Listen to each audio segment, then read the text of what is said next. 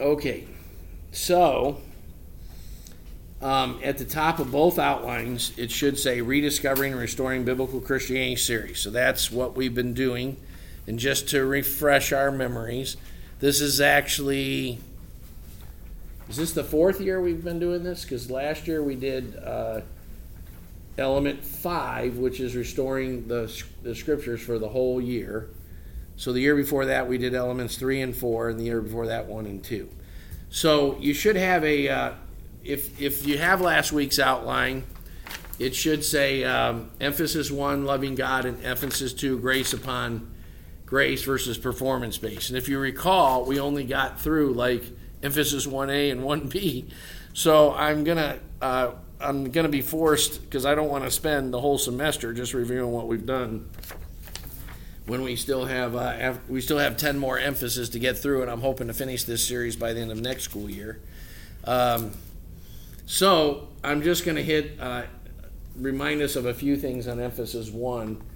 What I've done there is you can look up all those scriptures, but what I'm trying to help you understand is that loving God, what it means to love God, has become a very confused and ambivalent and muddled idea in modern Christianity. But the Bible's very clear on what it means to love God. And, I like to joke, hey, Jeff, I like to joke that, when you've been married for a long time and you tell your wife you love her, she might say, yeah, if you love me, why don't you get a job? Or, or what, who knows? Why don't you remember that the Wednesday night is trash night or something? Yeah, just put one at every seat. So,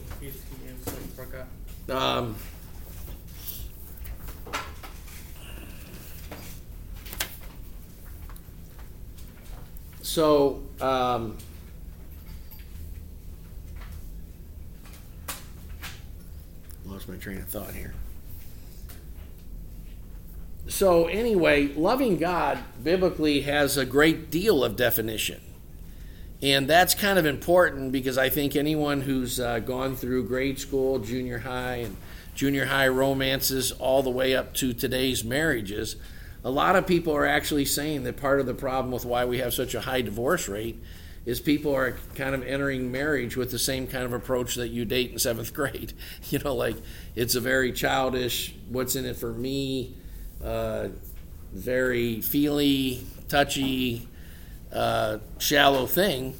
And so they actually say that more and more people are practicing serial marriage, where they get married 2, 3, 4, 5, 6, 7 times in life. And that marriage means today to most people what you meant by going steady in 6th grade. Who wants to study with lots of girls in 6th grade, or the opposite sex? If you were, I did. I went to study with more than one girl at a time in 6th grade. Until I got caught by 2 best friends. I made them promise not to tell each other. But, in other words, so many people are relating to life like some childish thing you do in 6th grade. In 7th grade, I set a new school record by asking over 300 girls to go study in one day. But and people are like approaching adulthood these kinds of ways, in our culture. And so loving has become something that's most people don't know that much about. So I would really encourage you to spend some time looking at those 5 emphases, 1A through 1E, and reading the scriptures on them to put some context into what it means to be a follower of Christ and a lover of God. In other words, you can actually say, God, give me tools to measure my love for you. If anyone, Adam and John Luke and I and Stephen and others remodeled our church building this year, and we used lots of tools. You got to have tape measures, and obviously there's lots of things. You have temperature gauges and all sorts of things to measure your reality, right? And some of the things that I want to remind us of in terms of loving God that loving God should include some zeal and some passion. Like, are you just kind of ho-hum about what you think it means to love God, or is it something that really consumes you? Remember when Jesus chased the money changers out of the temple? It describes him as using a quote from Psalm 69:9 that says, "Zeal for thy house will consume me." Like, when did you actually get mad on behalf of God and not for any kind of childish or selfish reasons? When did you have a God-centered anger management issue instead of like for personal? But it's very possible to love God so much that you get mad at what he gets mad at, and you get rejoice in what he gets rejoice. Remember in Matthew 11 where it says, "At this time Jesus rejoiced greatly in the Lord and said, Father, I thank you that you've hidden these things from the wise and intelligent and revealed them to babes." You know, so he actually got excited about what his father was excited about. You know, the shortest verse in the Bible, who knows the shortest verse in the Bible? Jesus wept. So why did he weep? Because he had human emotions. Okay. Anything else? That's good. Human emotions. That's kind of part of it. Let's get more of that. Lazarus died. Why did he care that Lazarus died? Because it wasn't supposed to always be like that. Right. So, you know, most people would, on the surface, you might say it's very clear that Jesus has a very special kind of relationship with Lazarus, Martha, and Mary, who are brother, sister, and sister. And so, obviously, there's a level at which he cries because of his feeling the pain of Martha and Mary. But if you really think about it and read the whole context carefully and really, you know, against the backdrop of understanding all the Gospels, he mostly cried for what Sam just said. Like, deep down, like, it was never meant to be this way. Death was something that happened with man's sin. Death was never a part of God's original intention. All deaths are grievous. You know, when Paul is talking to Christians in 1 Thessalonians 4 about how we can have hope when someone that, like, when, you know, I've both had the joy of having people in my life and family that were very deep and close to God pass away. And I've had the opposite experience of people who were atheists pass away. You know, I had one brother who died that loved God and one brother who died that thought Christianity was the source of the world's evils. And he was a college professor with, you know, universal admiration. There's a tree with a plaque planted right in the center of Bowling Green campus honoring his great achievements, and he hated Christ and Christians. So when he died, that was obviously a devastating thing for me compared to my other brother who loved God and prayed for me to become a Christian. Whole different thing, right? So put some context in loving God and enjoying God. Zeal, passion, fire. Does your life and your schedule reflect that you have a lot of zeal and passion? Are you? I would think as a Christian you should always have some scheduling problems. Like, I just can't get it all in, right? Because there's so much that I want to enjoy and do and be a part of with God that I could use 27 hours every day, right? 30. Yeah, or 30, right? And even that wouldn't be enough, of course. It's always amazing to me how many Christians have sort of motivation problems. If you have motivation problems, don't beat yourself up, but go to God and say, Lord, help save me from this. You should be passionate for God, zealous, intense. Moving down, intimacy and spiritual experience. And let's go to 1D. I just want to comment on a couple of these things. The whole thing of discipleship or following. Jesus said, follow me and I'll make you a fisher of men. If you were to step back and think about your motivations, your attitudes, your schedule, your practices, can you say that a big part of what you're doing and why you're doing it is so that you can be part of a corporate expression of the body of Christ that fishes for men better. In other words, that really motivates what I do in life. Like I'm memorizing scriptures and studying apologetics and getting to know the whole Bible, and I'm working on my character and my financial priorities, and all kind of things in my real life reflect that God has called the body of Christ to be fishers of men. If you really thought about what you're working toward in your heart, and you'll know because you'd be obsessing about it a little. You know, I've struggled with my weight and been a yo-yo dieter all my life, and I've read all kinds of stuff about dieting and nutrition and so forth. And I always love the ones that say when you're doing that, like only weigh yourself once a week so you don't become discouraged. And I always say, only weigh yourself once an hour so you can become obsessed about it. Like, you're not going to achieve something that you don't get a little obsessive about. You know, when I was in college, I was obsessive about not getting any B's. And if it meant that I had to study on my knees late at night so I wouldn't fall asleep so that I wouldn't get a B, that's what I would do. Now, I'm probably not the average person, I guess, but I studied on my knees a lot in college so that I wouldn't fall asleep. Because if I fell asleep, I might get a B. You know, like when it comes to loving God, are you obsessing a little bit about becoming a better fisher of men? Could you, if God brought a Hindu into your life, could you walk him through into Christian maturity all the way? If God brought a secular humanist or atheist or an evolutionist in your life, can you help him see? Can you be used of God to open his eyes or her eyes? How seriously, like people who, have you ever met someone who's like really obsessed about fishing? I'm not, that's not my culture. You know, where they like have to have, they're always, what if you're obsessed about fishing, what do they have? They have fishing magazines, right?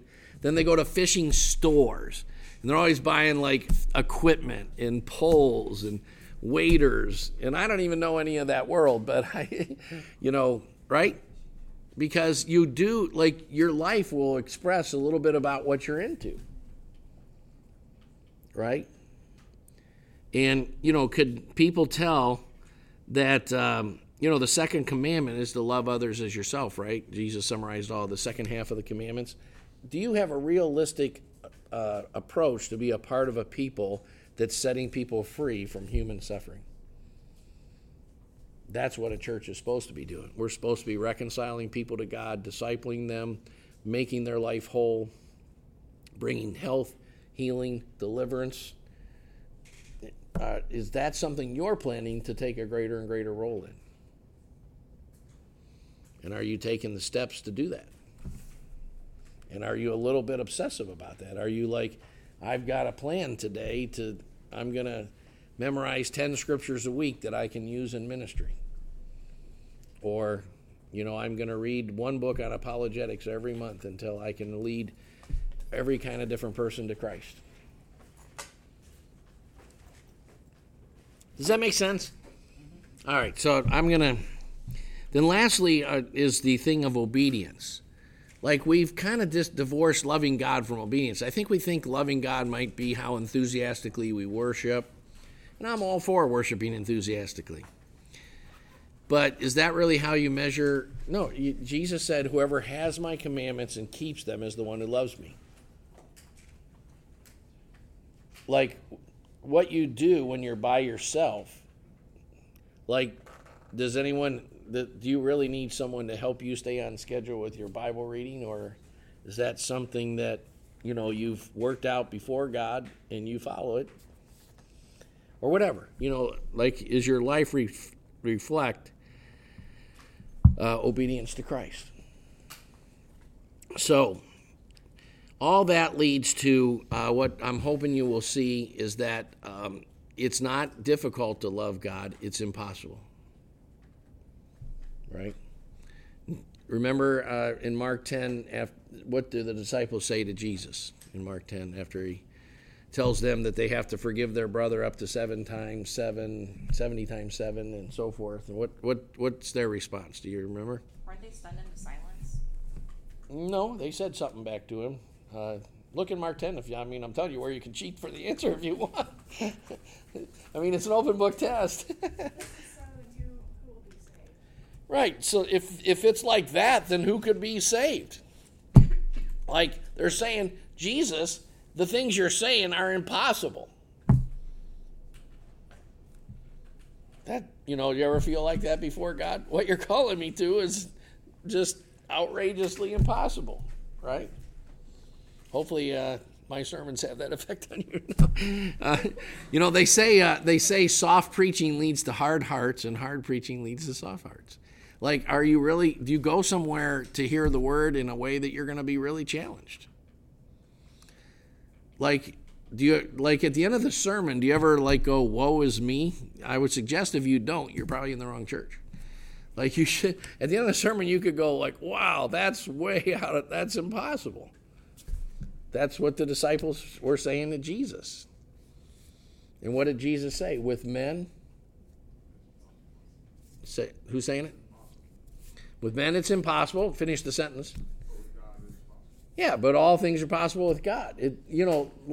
So I'm not going to revisit grace because we're doing that at 9:30 Sunday morning. We're kind of revisiting a shorter version of our longer series called Grace Upon Grace.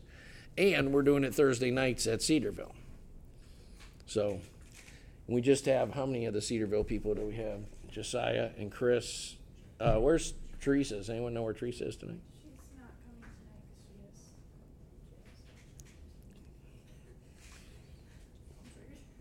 because She's probably tired of hearing this stuff. No. All right. So we're not going to go over the rest of Emphasis 2 and review that. But again, Emphasis 1 and 2 we did in the fall, I believe, of 2015, right? And then Emphasis 3, which we're going to try to review tonight, we did in the spring semester of 2016. Yeah, because last year would have been 16 and 17, right? Last year we did Emphasis. So in the fall of 2016 we did Emphasis 3. In the spring of 2016 we did Emphasis 4, which we'll review next week. And then 2 weeks from now we'll review 1 week or so on Emphasis 5, which we did all of last year. And then by then, for the rest of this year, we'll get into the new stuff, Hopefully this, there's lots of people here who weren't part of those Bible studies who haven't heard this at all, and I think anyone who has heard this knows that reviewing it's helpful, right? So let's get into Emphasis 3 was on the church, and Emphasis 4 was on how the church raises up leadership. And one of the things I, again, want to just postulate is we don't always go about these things very biblical. For instance, we raise up leadership in our day and age by sending someone to seminary, and then we make them a professional hiring, right? But in the New Testament, how were people raised up? They were actually raised up by being a part of a local church, and as they were part of the local church, God began to use them in various ways, and the church recognized that. Did they ever move from church to church, or did they kind of stay within their own local congregation? No, it's quite clear if you read the whole New Testament that people traveled from one church to another, and they actually had, because Paul says, when he's defending his ministry in 2 Corinthians, the whole letter of 2 Corinthians is Paul has started the Corinthian church, and these guys have come in and said, Paul's not the real deal, you should quit listening to him and listen to us. And so Paul is trying, the whole 2 Corinthian letter, he's trying to say, I am the real deal. In fact, I'm the one who started the church, and you guys should be listening to me. And so one of the things he says is, do we need letters of recommendation? In other words, if Morgan was going to travel to a church in Columbus, she would actually have to have letters from the elders of the church in Dayton saying, hey, she's really a Christian. She's not there. She's not a Roman spy there to arrest you. Yeah, right. Exactly. So, can she be trusted? She's just after your money. No, she's becoming a televangelist. No. Oh, hell no. No, so yeah, they traveled from church to church, and there was ways. Remember when it talks about Apollos after Priscilla and Aquila straightened him out and helped him understand things better. He was desirous to go across the Achaean Sea or the Aegean Sea to Achaia into Corinth, right? And they encouraged him to go, and they told the church to receive him when he gets there, right? So, all right, let's get into emphasis 3, the church as community of the king. Now, the study of the church, the fancy Greek word for it is ecclesiology. Does anyone know where that comes from? Ecclesia. And when Jesus uses that word twice in Matthew, does anyone know where? I will build my ecclesia. I will build my church in Matthew 16. And there's one other reference to the church in Matthew. To that, using that word to describe the church. There's many word pictures. There's many words that describe the church in the New Testament. But the word ecclesia, or church, is used by Jesus twice in Matthew. Where he's chasing them out of the temple and says, I can rebuild the temple in 3 days? No. When he's talking about if your brother sins... Oh, you know it? Go ahead. Oh, no, it's not about something else. If your brother sins, reprove him in private, he says. If he listens to you, you've won your brother. In other words, the goal is not to win the argument, it's to win the relationship. That'll change a lot of things, right? Think about bring that to your family, of course. Bring that to our relationships. Like, the goal is never to win the argument. People who get divorced, people who have troubles in their marriage, people who have animosity in their families, people who can't get along, it's because there's still some pride in them that wants to win the argument.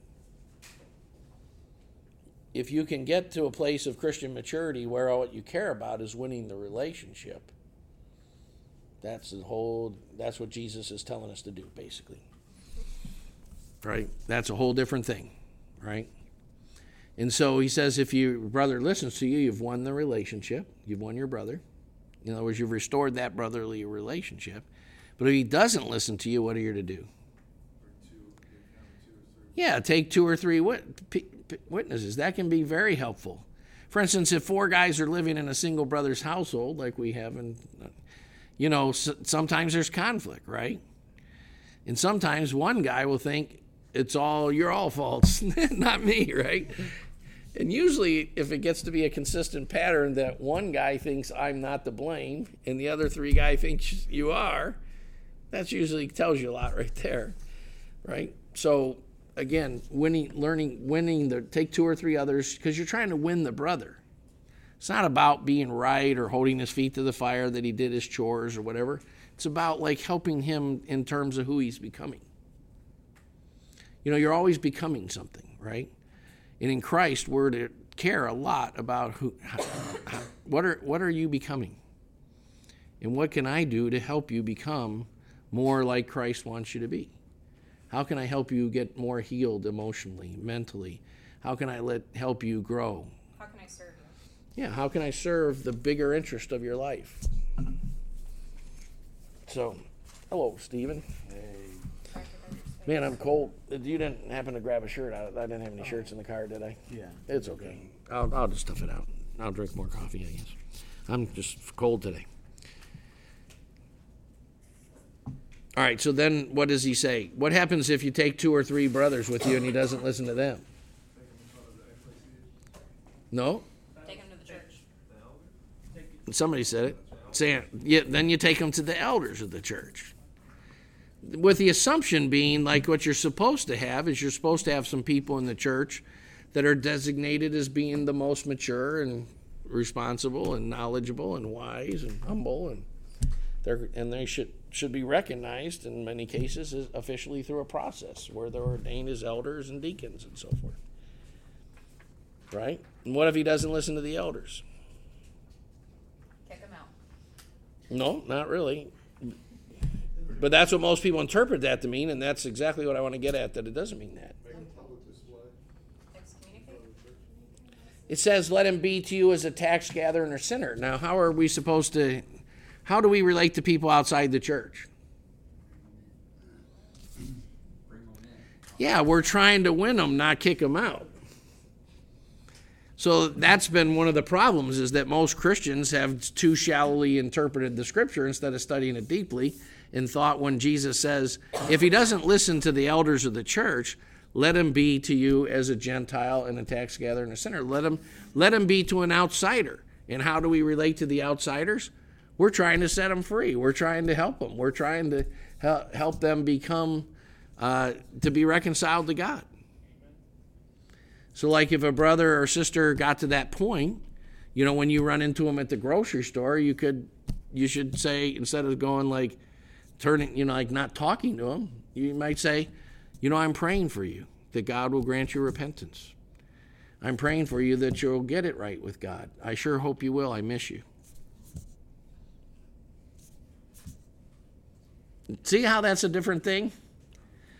There's a saying that I hope you all memorize that I don't remember who I learned it from, but Charles Simpson, I learned this from a guy named Charles Simpson. Maturity is to be redemptive in every situation.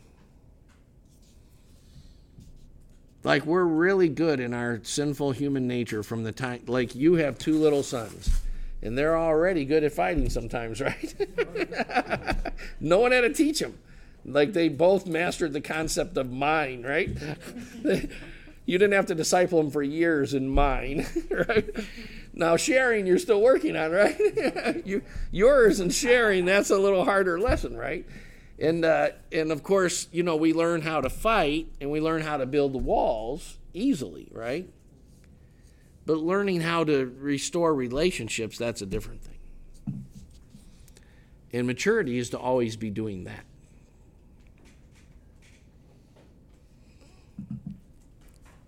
So anyway, that's the other place that Jesus uses the word church. Tell it to the church. In that process, there's a place at which you have to tell it to the church.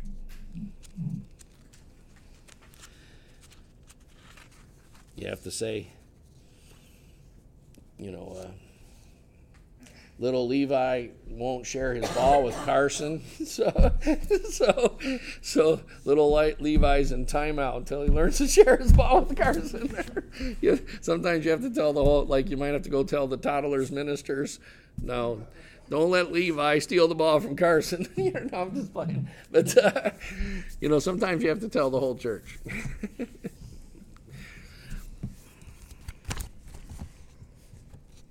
All right. Let's get into this. So emphasis 3.8 was the church in word pictures. So here's what I want. Hopefully you all know this. One of the things we try to help you with in Grace Christian Fellowship, hopefully you're reading the whole Bible on some kind of regular schedule. Maybe you read the Old Testament every 2 years. I would recommend you don't read the Old Testament any less than every 2 years. And I would recommend you don't read the New Testament any less than every year.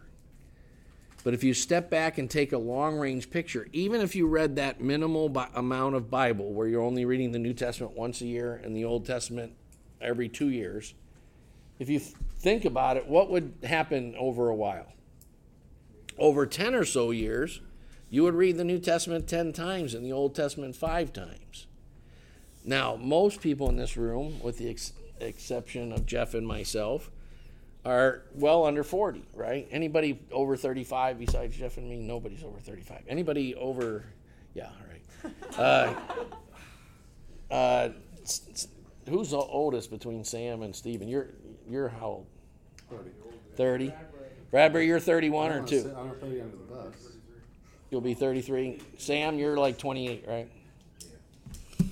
So, that means as long as Bradbury keeps his workouts up and eats his protein bars and so forth, he probably has another 55 years to walk with God. So taking a little, like in America, we're all about instant coffee, instant everything, right? We don't want to wait for marriage. We don't want to wait for this, that, the other thing, right? We want to get a car before we save up for it. It's called credit, right? Credit's the way you get stuff when you don't really want to go through the right process of saving for it, right? There's all kind of ways to cut corners in America. But, the long-term approach. So most people in this room are going to walk with God for at least 50 more years.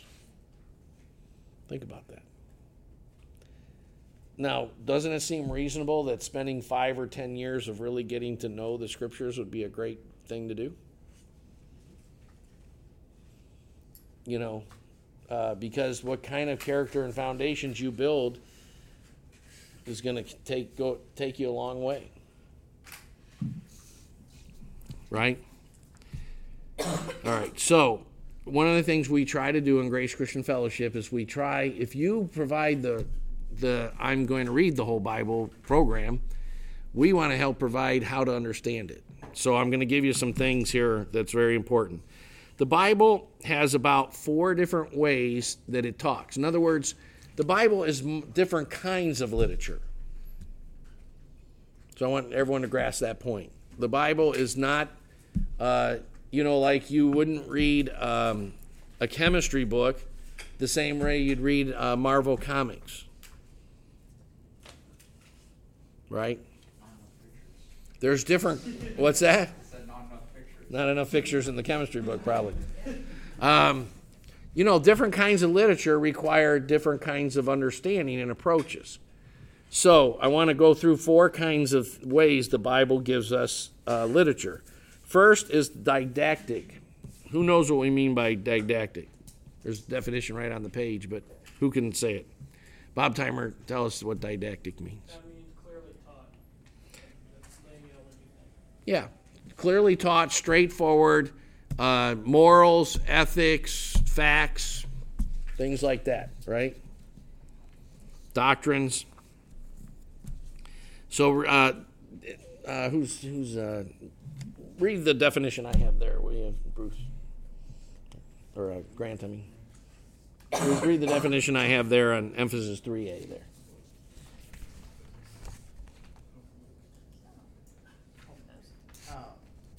For didactic. Didactic scriptures, straightforward or plain language teachings, doctrines, statements that contain theological, moral, or exhortative instruction to which aesthetic and literary considerations are Subordinated. In other words, like we were talking when we first came in about different authors we like, and we like authors that have, aesthetic word pictures and stuff. I like John Steinbeck, even though he's thoroughly anti-Christian. There's a monument to him in Red Square in Moscow.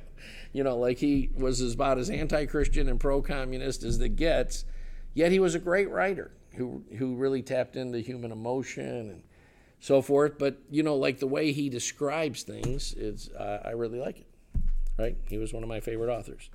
So what does exhortative instruction mean? What is an exhortative instruction? Just so I'm sure we all know the vocabulary. It's not that hard. Somebody, come on. If I'm going to exhort you, what might I exhort you to do? Like, I might exhort you to get better grades, or to not leave your room so messy, or don't miss Tuesday nights, or don't be late, or whatever. Exhortative instructions, right? It's not just corrective, but it's restorative. Yeah, it's challenging. Who said challenging? That's a good word. Challenging. All right. Now, so the Bible has plenty of didactic literature. Now, let me tell you something. Most of you if you were raised in any kind of fundamentalist or evangelical kind of Christianity, you've mostly been taught to approach the Bible as didactic teaching and to think that's the most important scripture. So, there's actually a type of Christian called Pauline dispensationalists who actually think that only Paul's exhortative didactic writings are important, and we shouldn't even put that much weight on any of the rest of the Bible, including what Jesus had to say. Seriously, that idea is very strong out there.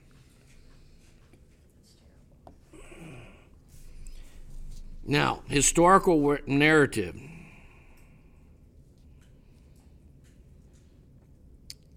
So what's historical narrative, Chris, like? Well, the statement there is not really tells you what historical narrative. You could read it, but it's not right. It's not exactly what you need to be saying here. It's just telling the event how it happened. Yeah, explaining the events, how it historically happened. Right? And you're telling a story, but it's not just a fictional story. It's a biographically accurate and historically accurate story. So, for instance, the Gospels have an element of biography and an element of history. But certainly you could say the story of Jesus at the wedding of Cana. But what we need to differentiate is that when we talked last year about the modernist versus the fundamentalist, the modernists approach it as if they're physical stories, fictional stories, I have to say, right? And the Bible doesn't present the stories as fictional. Yet God is so sovereign, He's so providential, He's so involved in human affairs that the actual events that happen tell a story. So we could talk about the story of God raising up David, the story of David and Goliath, or the story of Saul's hatred for David and throwing a spear to try to pin him against the wall. I guess that fellowship meeting didn't go that well. But, right? Or David's cutting off the edge of Saul's robe or whatever, right? But historical narrative is a very important concept. The Bible doesn't present these things like fiction. Right? Now, what's important about that is God has an eternal plan that's revealed in Scripture that I call His eternal decrees. In other words, it's not just that like Byron has plans, some of which we hope and we pray for will work out. But some of his plans probably aren't going to work out, right? Like his car, like maybe he's planning for his car to last 10 more years and it's going to die at 5 more years, right? We can't always control these things, right? Who's ever had plans that didn't quite come about? You're like, I was planning for better. I was planning to get an A on that test and not a C, but right? We often have plans that aren't quite going to happen, right? Anybody, some young ladies have a man for their plan. No, and some men have a lady for their plan. But there's some Christians I knew 30 or 40 years ago where the young man said to the young lady, I feel like God is calling me to marry you. I think He showed me that I'm supposed to marry you. And she said, well, He didn't show me.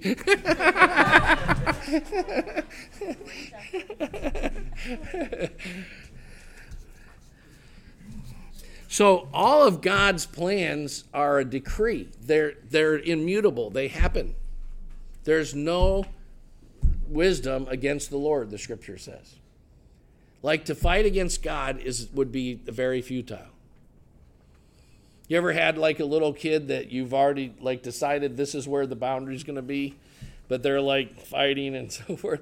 I remember we had a very disturbed young boy in our church one night. He was about 9 months old, he's probably like a year and a half or 2 years old, and he was kind of raised by some troubled parents and had a lot of emotional troubles already at a very young age, and he was throwing a temper tantrum, and I just held him nicely, and I just told him God loves you, and he kept fighting and struggling and so forth, and after a while he realized that he wasn't going to win.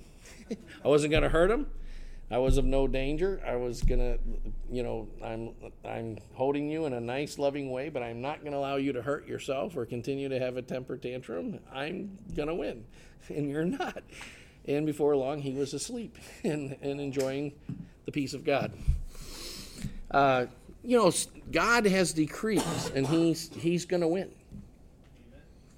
Okay, so that leads to another subject called the ways of God. So if I were to say you should be studying the Bible to know the ways of God, who knows what I mean by that?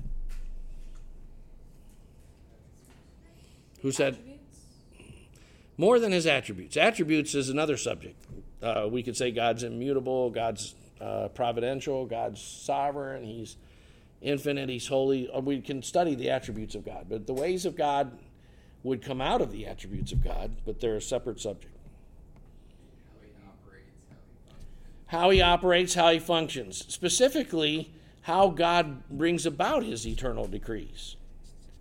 So, for instance, I was encouraging somebody to study Gideon this week because For instance, there's many people have a problem where they might have the kind of relationship with their own natural family where they let their own natural family hold them back from going forward with God. Like, does everyone here have the perfect Christian family and the perfect Christian parents who constantly challenge you to grow way more than you ever would grow if they weren't around? No, nobody here has that, right? Right? And your parents are like the model Christians no. So all of us have to kind of evaluate, where do I keep my family's opinions in this process, right? So what's a good thing to first do is study the people in the Bible who had that same problem. God sends an angel to Gideon and he says, "O Gideon, thou mighty man of valor." What's funny about that statement? What was Gideon doing at the time? Hiding. He was hiding, right? That's the angel saying something kind of ironic, right? Like, "Hey, thou really mighty man of valor, what are you doing hiding back behind all that? The wine vats there and stuff. Like, are you a little scared?" Right? So he first gives him encouragement by how he greets him. But then Gideon actually, go through the story for yourself. Gideon has to overcome 10 specific things about his parents' generation's walk with God in order to fulfill what God's called him to do. Gideon's father is actually his number one problem. And the Bible's full of, Mary and Jesus' brothers, James and Jude, and come and try to take Jesus into custody, right? And they say, "Jesus, your mother and brothers are outside." Right? What does Jesus say? Yeah, give me more detail than that, more accuracy. He points. Yeah, that's part of it. Yeah, he points at the disciples and he says, "Whoever hears God's word and does his will." In other words, my mom is poorly informed at this moment. Now that's kind of interesting because an angel had appeared to Mary. You'd think if you had a baby, I don't know what all you ladies know, but if you had a baby when you were still a virgin, that would probably be a little convincing. Right? That would probably lift your faith in who this person is. Yet, Jesus was going against the religious teaching of what the people thought the Bible said in his day, not against what it actually said. But what the Hebrews taught the Bible said is that when Joseph had passed away, that Jesus was supposed to stay home, take over his father's business, support his mom until she passed away, till her old age, and disciple his brothers until they had wives and businesses and families of their own. And Jesus had gone off to follow God instead. And his mother and brothers didn't like it.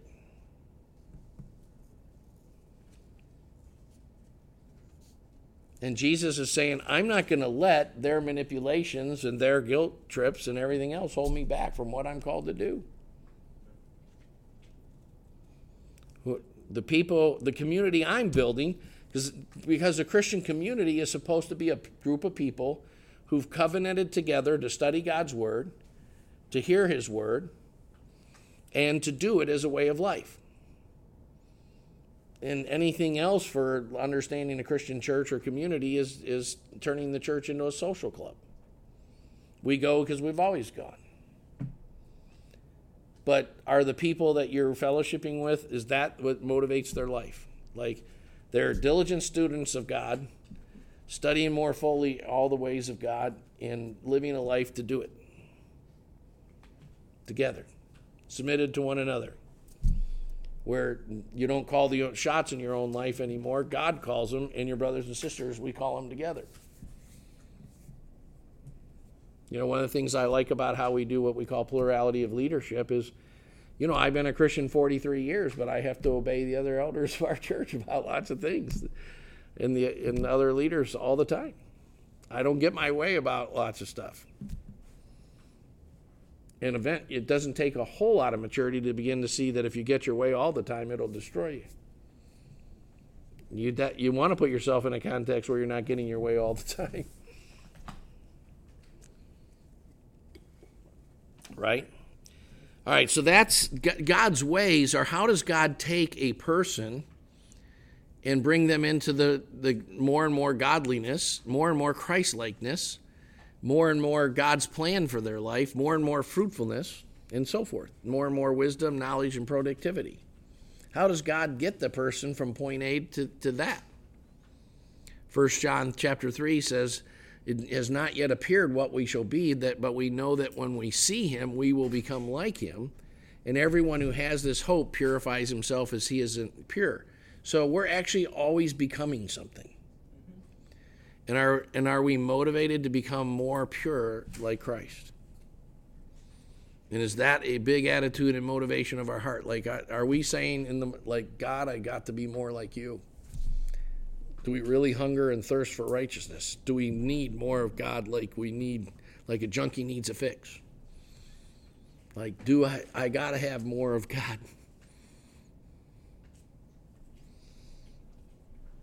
How many of us, don't raise your hands, would say that actually is the kind of motivation that God's putting in your spirit where it's like this, I've got to have more of you, God. And it's really a strong desire.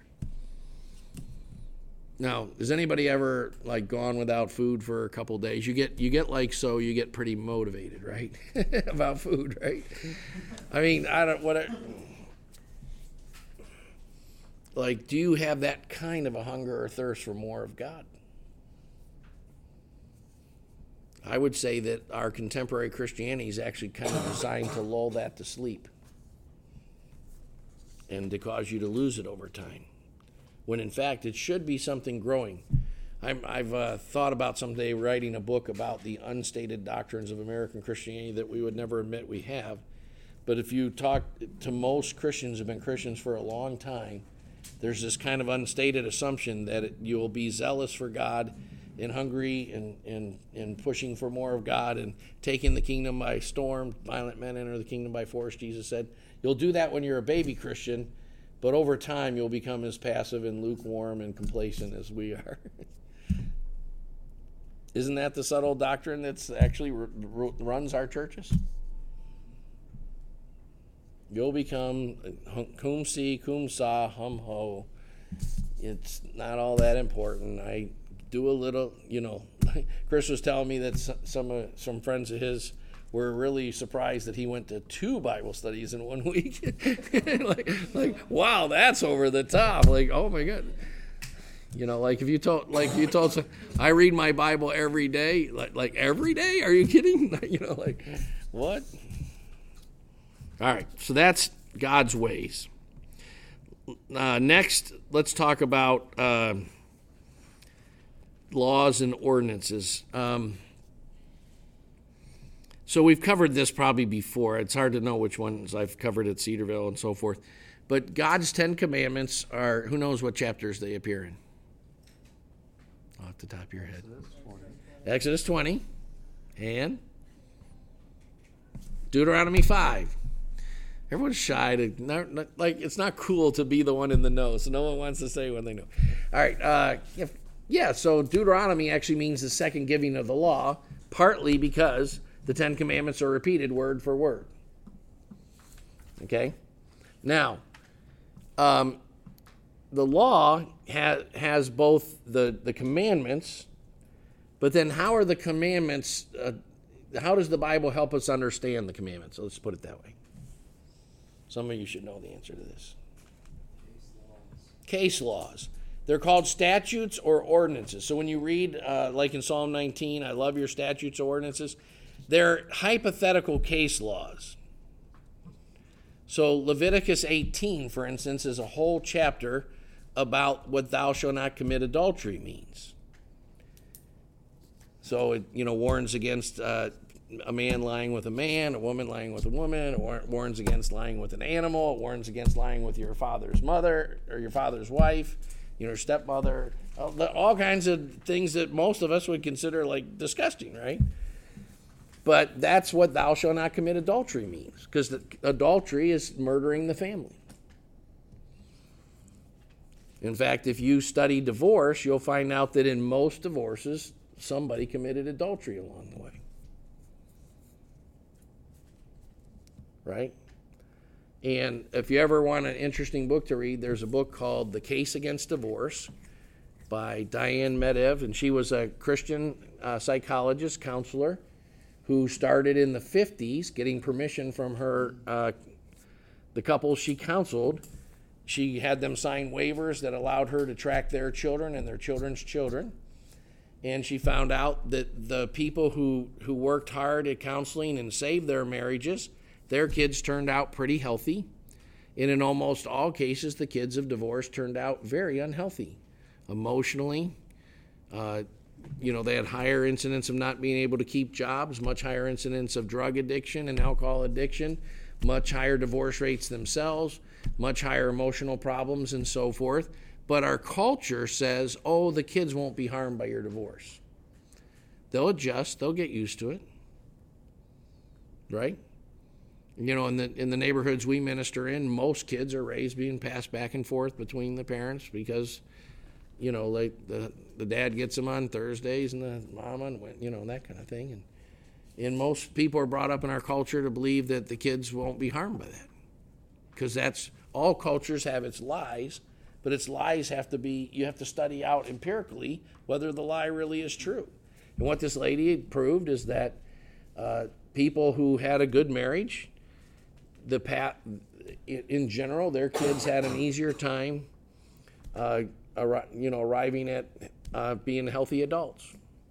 And people who had terrible marriages and divorces, their kids had a much harder time being emotionally healthy. I always tell people this, and when we do a lot of premarital counseling and so forth, and the thing I'm most happy about, all the things that have happened in our ministry, is that my wife and I have been discipling people since the early 70s. And we've never had a couple that we counseled be divorced. We've never even had a couple that we counseled have a difficult marriage. That is that, we have lots of people who join our churches already having a lot of marital problems. But in terms of people that we actually discipled before they got married, we've never even had someone who had a difficult marriage. And the kids generally turn out pretty well from that formula, you might say. So Leviticus 18 is case laws, for instance. Leviticus 23 is also case laws. Who knows what case laws those are about? Number 16. The Sabbath. The Sabbath, like thou should keep holy the Lord's day or the Sabbath day. Leviticus 23 is all about the Sabbath day and the festivals and what it means to have set apart special days as a community to God.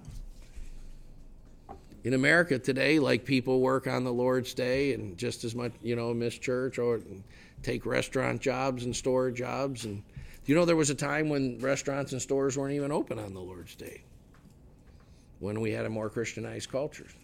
And of course, because most evangelicals are what's called antinomianism, most evangelicals don't even know the Lord's Day is all that important.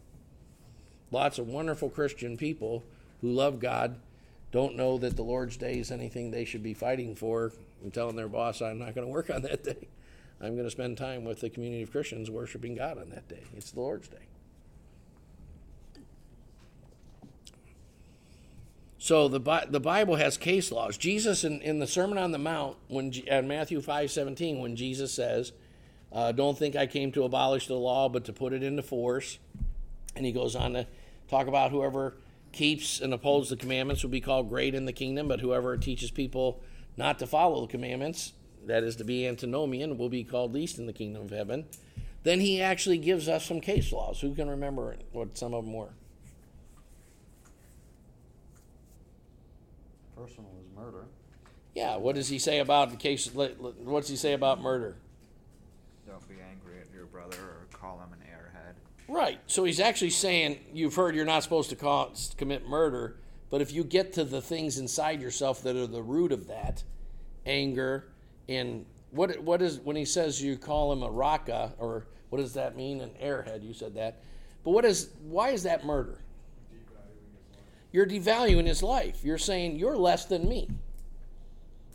You knucklehead, right? That's what you're saying. You're a knucklehead, and I'm not.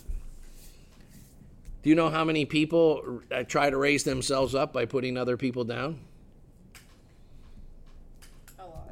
A lot. You know, we have Sam can tell you, I don't know if Sam was old enough to remember this, but his big brothers would. You know, Edwin certainly would. When Edwin first came here, one of the hardest things that he went through was when he went to public schools, the African-American, the black American students were the ones that picked on him, not the white students. Why? They called him Jungle Bunny, and have you seen any rhinoceroses lately, and would kick his books over and stuff. Why did they do that? Because they wanted to put someone below them in their mind. It's a very real phenomena that sociologists track. People who don't feel very good about themselves often try to put someone else down. Passive-aggressive behaviors and so forth, right? And Jesus is saying, if you even say to your brother, like if you demean your brother, then you've sinned against the image of God in him. You've devalued your brother. I almost every pastor I know will take us aside and say, you guys, like, why do you guys invest like 3 and 4 and 5 hour meetings with people who are really troubled, and why do you guys do this discipleship thing over and over and over again? And I said, because they're made in the image of God, because they're worth it. Right?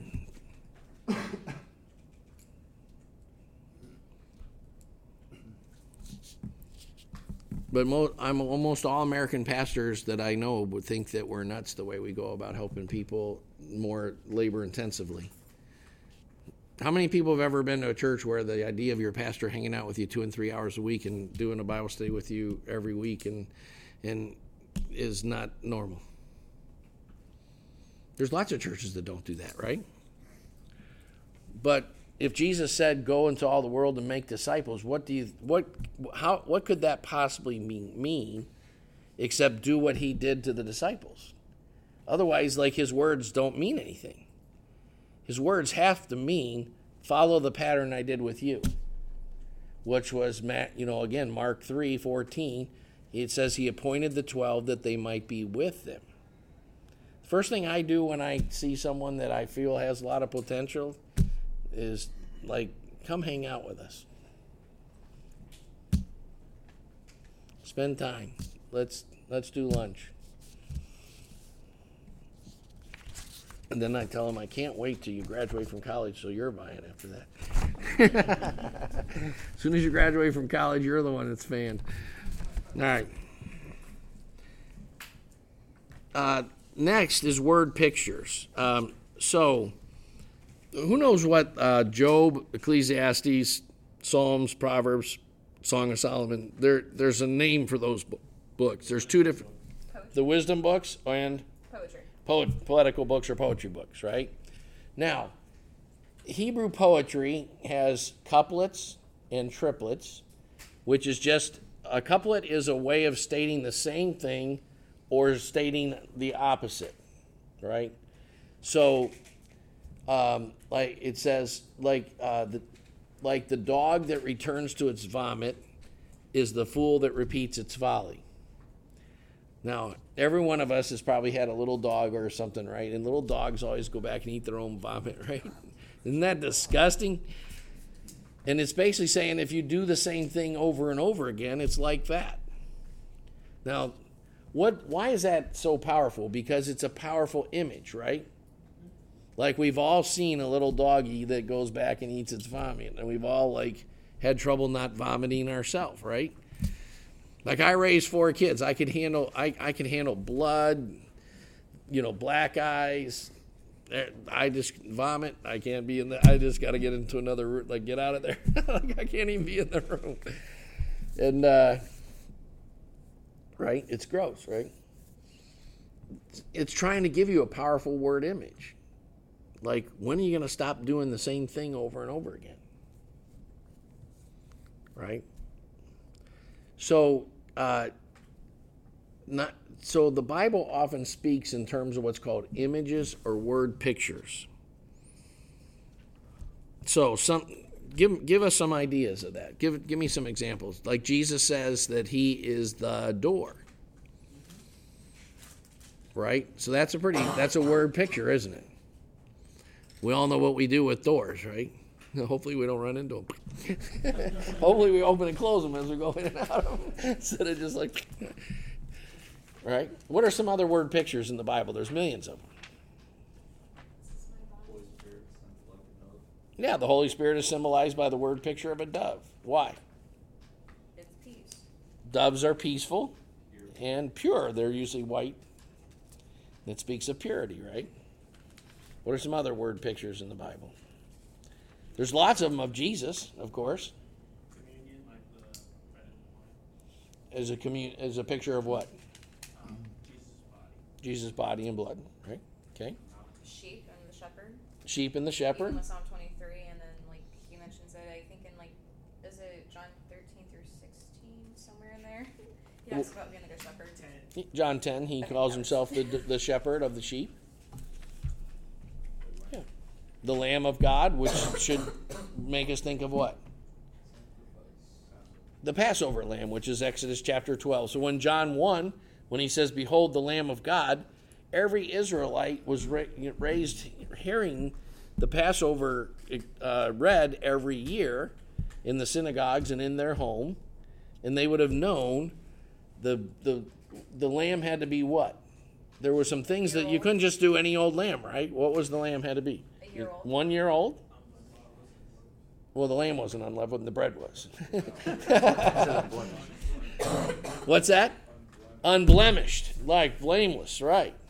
And of course, that's a word picture in itself of perfect, right? Like you couldn't just you couldn't use like for the sacrifice we're going to use the lamb that's not doing so well, right? The point was you had to use the best lamb, the one that was the most valuable, the one that you'd want to hang on to become the ram that you use for stud or the ewe that you use for having children and so forth, right? It wasn't just any lamb.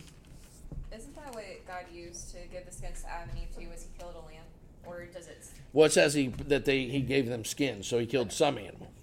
Okay. Yeah, which speaks of without the shedding of blood, there's no forgiveness of sins. So there's lots of word pictures. The whole Bible is full of word pictures. So who knows what a mosaic or a montage or a collage is? So somebody look at John 10, since we mentioned John 10. Jesus actually uses more than one. Okay, go ahead. What's a montage or a collage or? So, like a mosaic is usually made up of like pieces of glass or stone or whatever, small pieces that are colored, and then you put them together to make a picture. Right. You use smaller items, often tile, glass, stone. It could be even just newspaper colors or whatever. You could make a mosaic out, and then you make a larger picture out of all these little pictures, right? And the Bible does that all the time as a way of communicating. So, it's one thing to say I'm thirsty, but it might be another thing to use the metaphor of, a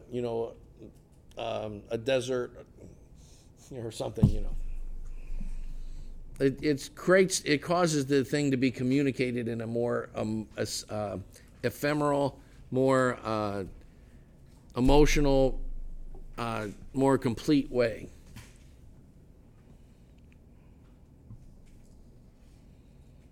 Now, all that's to say is that biblical imagery always goes from Genesis to Revelation. So, for instance, in Genesis 1, it says every seed brings forth fruit according to its kind, right? And from Genesis 1 to the end of Revelation, seeds, things having the seed in them, which comes first, the chicken or the egg, that's only a tough question for evolutionists. According to the Bible, the chicken came first with the eggs in it already. And of course, there was actually, if you would be like looking in a mirror where when you ever line up two mirrors and you can see the images going back and getting smaller, that chicken had the eggs in it. That was for the next chickens that had the eggs in them. That for the next chickens, and ad infinitum. Seed is a major issue in the Bible. So it's used all over the place, right? Abraham is told that in his seed shall all the families of the earth be blessed, right? I mean, his servants swear on it. Yeah, and the seed refers to who in the Bible? Who's Abraham's seed? Christ. Jesus. Christ. Did I hear something else? Both Isaac is Abraham's seed and Christ is Abraham's seed. It's got more than one fulfillment. Solomon is David's seed and Christ is David's seed, right? And every seed brings forth its own kind. So if you're going to be a fisher of men, what's the biggest issue that you face? Being a good seed. Being a good seed. Letting God make you into a good seed. What did he told the Pharisees? Woe is you, because you'll travel all over the Roman Empire to make one proselyte, and then you turn him into twice as much of a son of hell as yourselves. Can you actually, when you're alone with God, say, boy, I'd like people to become just like me?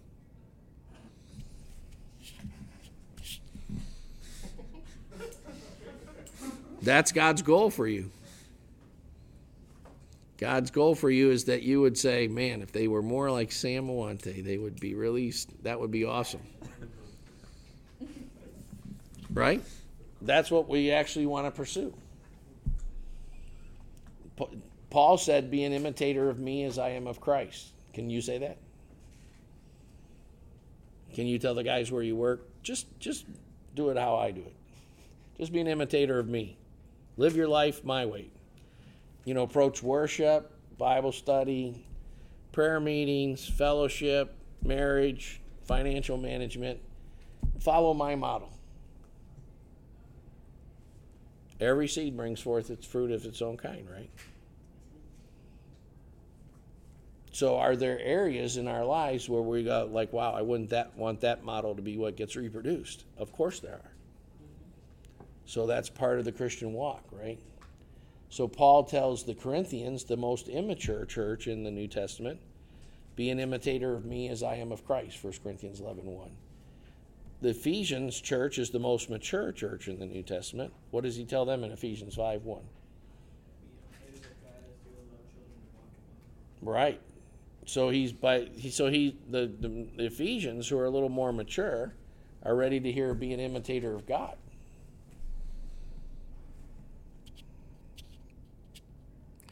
All right, so we're not going to have enough time to. So emphasis 3B on the page there are some biblical word pictures of the church. Salt, and I'm just going to talk. We're not going to be able to look them all up. Salt is used because salt stops corruption.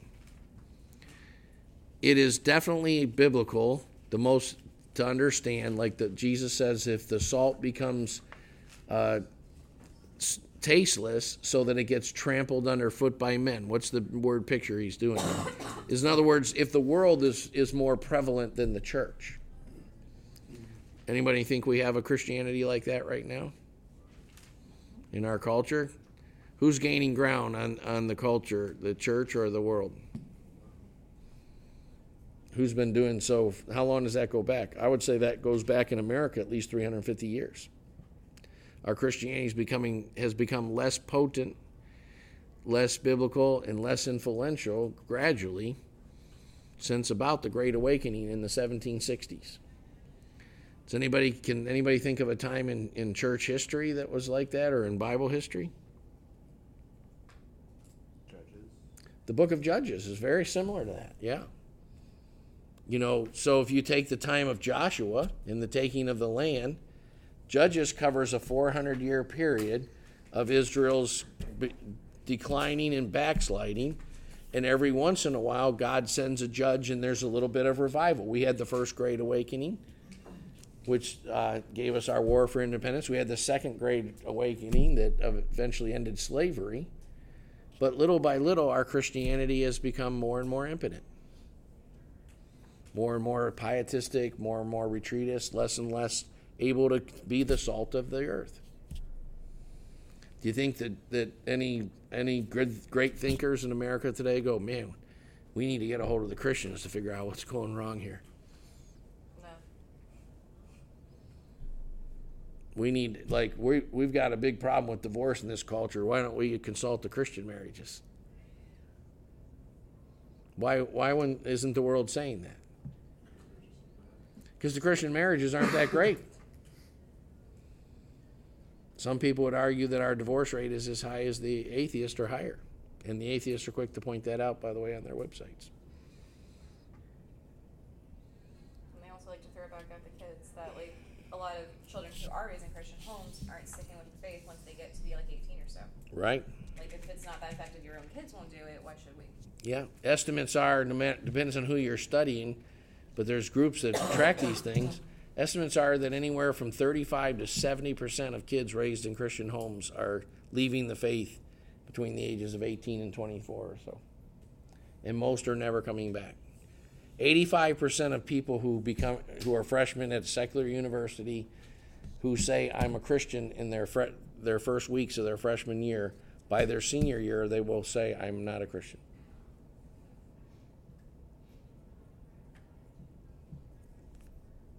Right?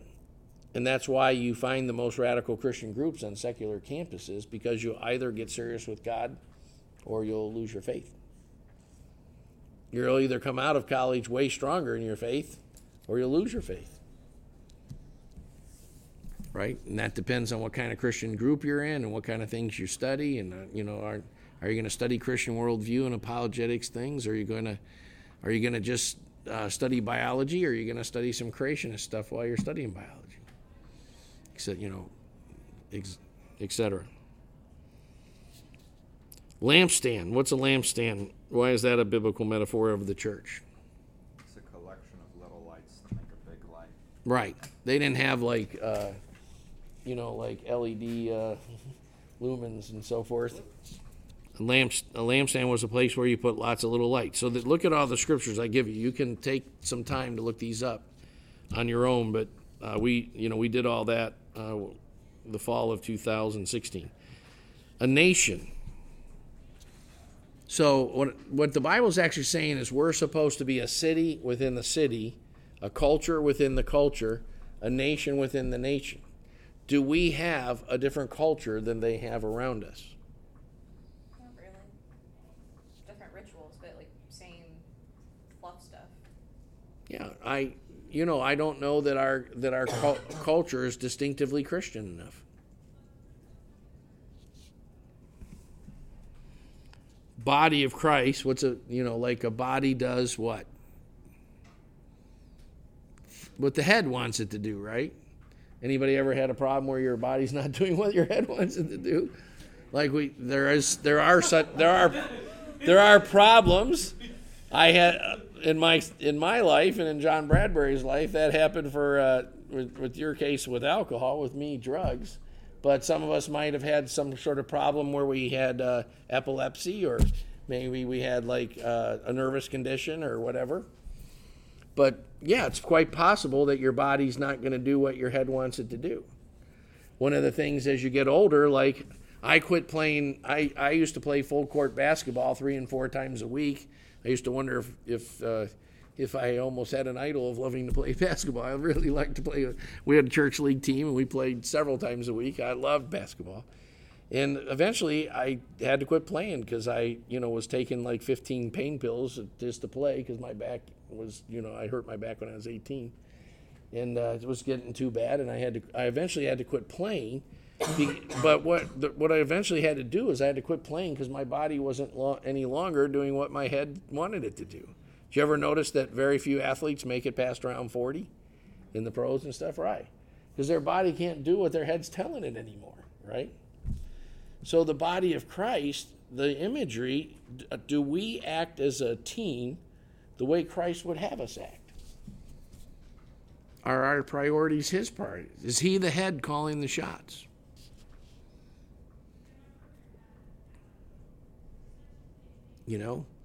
Today we have the doctrine of joining a church, but I actually think biblically it's about being jointed, because a joint is a place where two parts come together, and they're actually tied together by a thing called a ligament. And the Hebrew word in the Old Testament for ligament is actually the word for covenant is the word for sinew or ligament. And what it's saying is like these two forearm bones you have are held to your arm by a covenant. And if you really read the wording in Ephesians 4 about the body of Christ carefully, you'll see that actually God joints you in the body of Christ. Like, do you know who you're called to walk with and be a disciple of, and who you're eventually supposed to be discipling? And do you know, like, where you belong? I'd say it's one thing to start attending the right group and start building the relationships, but the process isn't really very far along until you're starting to function all the ways you're supposed to function. Are you supposed to play the cello, or are you supposed to lead someone to Christ, or are you supposed to vacuum, or are you supposed to disciple teenagers, or what? How are you supposed to be functioning in that body?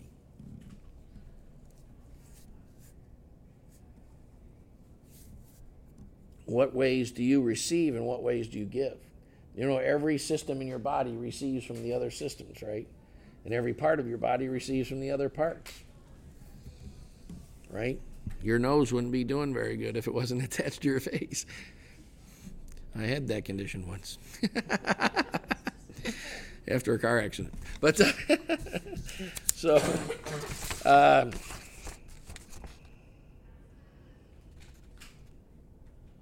God's vineyard is another one. So in John 15, when Jesus talks about the vine and the branches and stuff, do you know he's not saying anything new? The Old Testament says the same stuff over and over again. You remember when in 1 Corinthians 3 that I have listed there, God calls the church, or Paul calls the church God's field and God's vineyard. Jesus tells the parable when he's telling Israel that he's going to bring judgment against Jerusalem and the temple. He talks about how a guy had a vineyard, and he planted the vineyard, and he expected the vineyard to produce crops. And so he sent his servants to collect the crops, and they killed one servant and stoned another one, right? And chased the other one off. So finally he sent his son, and they said, "This is the heir, let's kill him." And then he says, well, what will God do? He'll surround that vineyard with armies and tear it down. Jesus is telling that to prophesy the destruction of Jerusalem, which was coming in less than a generation. It has nothing to do with the end times or anything like that. It has everything to do with the fact that God was tired of Israel's not being the vineyard it was supposed to be. Right? The bride of Christ is nothing New Testament. It's also Old Testament. The army of God. Joshua 5 calls Jesus the captain of the Lord's host. The fellowship or the community of the Lord, over the King, over the redeemed. The church. The word ecclesia that we talked about before comes from, does anyone know where it came from before the Bible? The Greek word comes from God? Well, of course, all things come from God ultimately, I guess. That's the same answer. Where did he come from? God. Does anybody ever study Athens and Sparta and the Greeks of the 4th century and Socrates and Plato and all that stuff, right? So that the ecclesia was the called out assembly in Athens. All free men came together to run the city together. They were the community of people that owned property and weren't slaves and so forth, and therefore made the governmental decisions in the birthplaces of republics and democracies, which was a very different thing because all other ancient cultures up till then had always been emperor worship, totalitarian, statist. The state controlled the economy. The state controlled the means of welfare. The state controlled all the laws, much like we're getting to more and more. The reason like this national central government's becoming more and more powerful in the last century is such an abomination is because mankind fought to end that for generations. And little by little, we don't have self-government. We don't have family government. We don't have county government. We have national central government. And more people want the central government to save us. But whoever you're calling out to save you economically, don't we look to the federal government to solve medical insurance problems and social problems and racial problems and everything else? What's the problem with that? It's fallible. They become God. Like whoever you want to save you must become your Lord. So if we want more government salvation, what will we get? We'll get more government control, which means we have less what? Freedom. Right? And that's been the direction of our country for over 100 years now. And you think we're going to change that by voting for Republicans versus Democrats or vice versa? No, it's way bigger than that. The average person doesn't even know what the real issues are anymore. They don't know the history of constitutional limited government or any of that kind of stuff anymore, right? Do people know that stuff? No. So the church means the called out assembly. Guess what? Don't we think of salvation as I prayed the sinner's prayer for me, and we think about like our Christian walk as being about me and God, right? But the word church actually means like a community you were called into. You were called out of the world and into this functioning body politic called the church. And it's supposed to be a community way of life. Most people don't even know what church they belong to, if they, almost all theologians today agree if there's any one thing that today's Bible-believing Christianity is missing is any theology or concepts of what the church is supposed to be. Most people, we've turned people into consumers of religious meetings, right?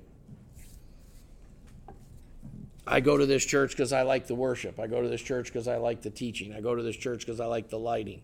I go to this church because, really, what's that? That last one was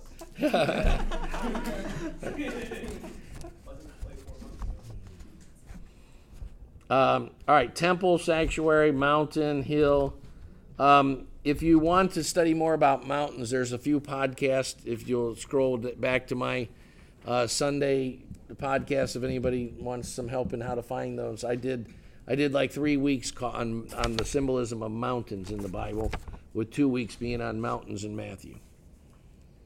Everything that happens in Matthew happens on a mountain for a reason. There's not an important thing in the entire book of Matthew that doesn't happen on a mountain, and it's all supposed to communicate a very important picture.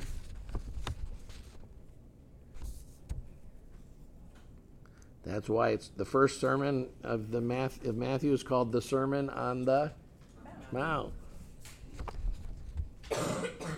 God's tree, fig, olive, oak. The people of God are compared to those things all through the Bible. So those are just some biblical pictures of the church. Ephesians 3, I will give you October 14th, Andy Gearhart, who's a lot of you know him. He's a retired Presbyterian pastor who's a member of our church and a wonderful guy. The only guy in our church that's older than me. That's why I really like him. But and he'll be actually here because I'm going to be out of town. My wife and I are going on a little 3-day trip. We try to take a 3-day vacation every 2 years, whether we need it or not. And we're taking a 3-day vacation. So we'll be leaving on a Sunday after church and not coming back all the way till Wednesday. Woo! So I don't know how much more of this we're going to go through. We'll probably go over next week. We'll look at the Trinity as matrix. We'll probably look at community. We'll look at the Lord's Day a little bit, maybe. So we'll probably spend at least one more week on this outline. So do me a favor. Try not to make us print 35 of them every week, but bring them back. And start putting them in a folder or a notebook. Bring that with you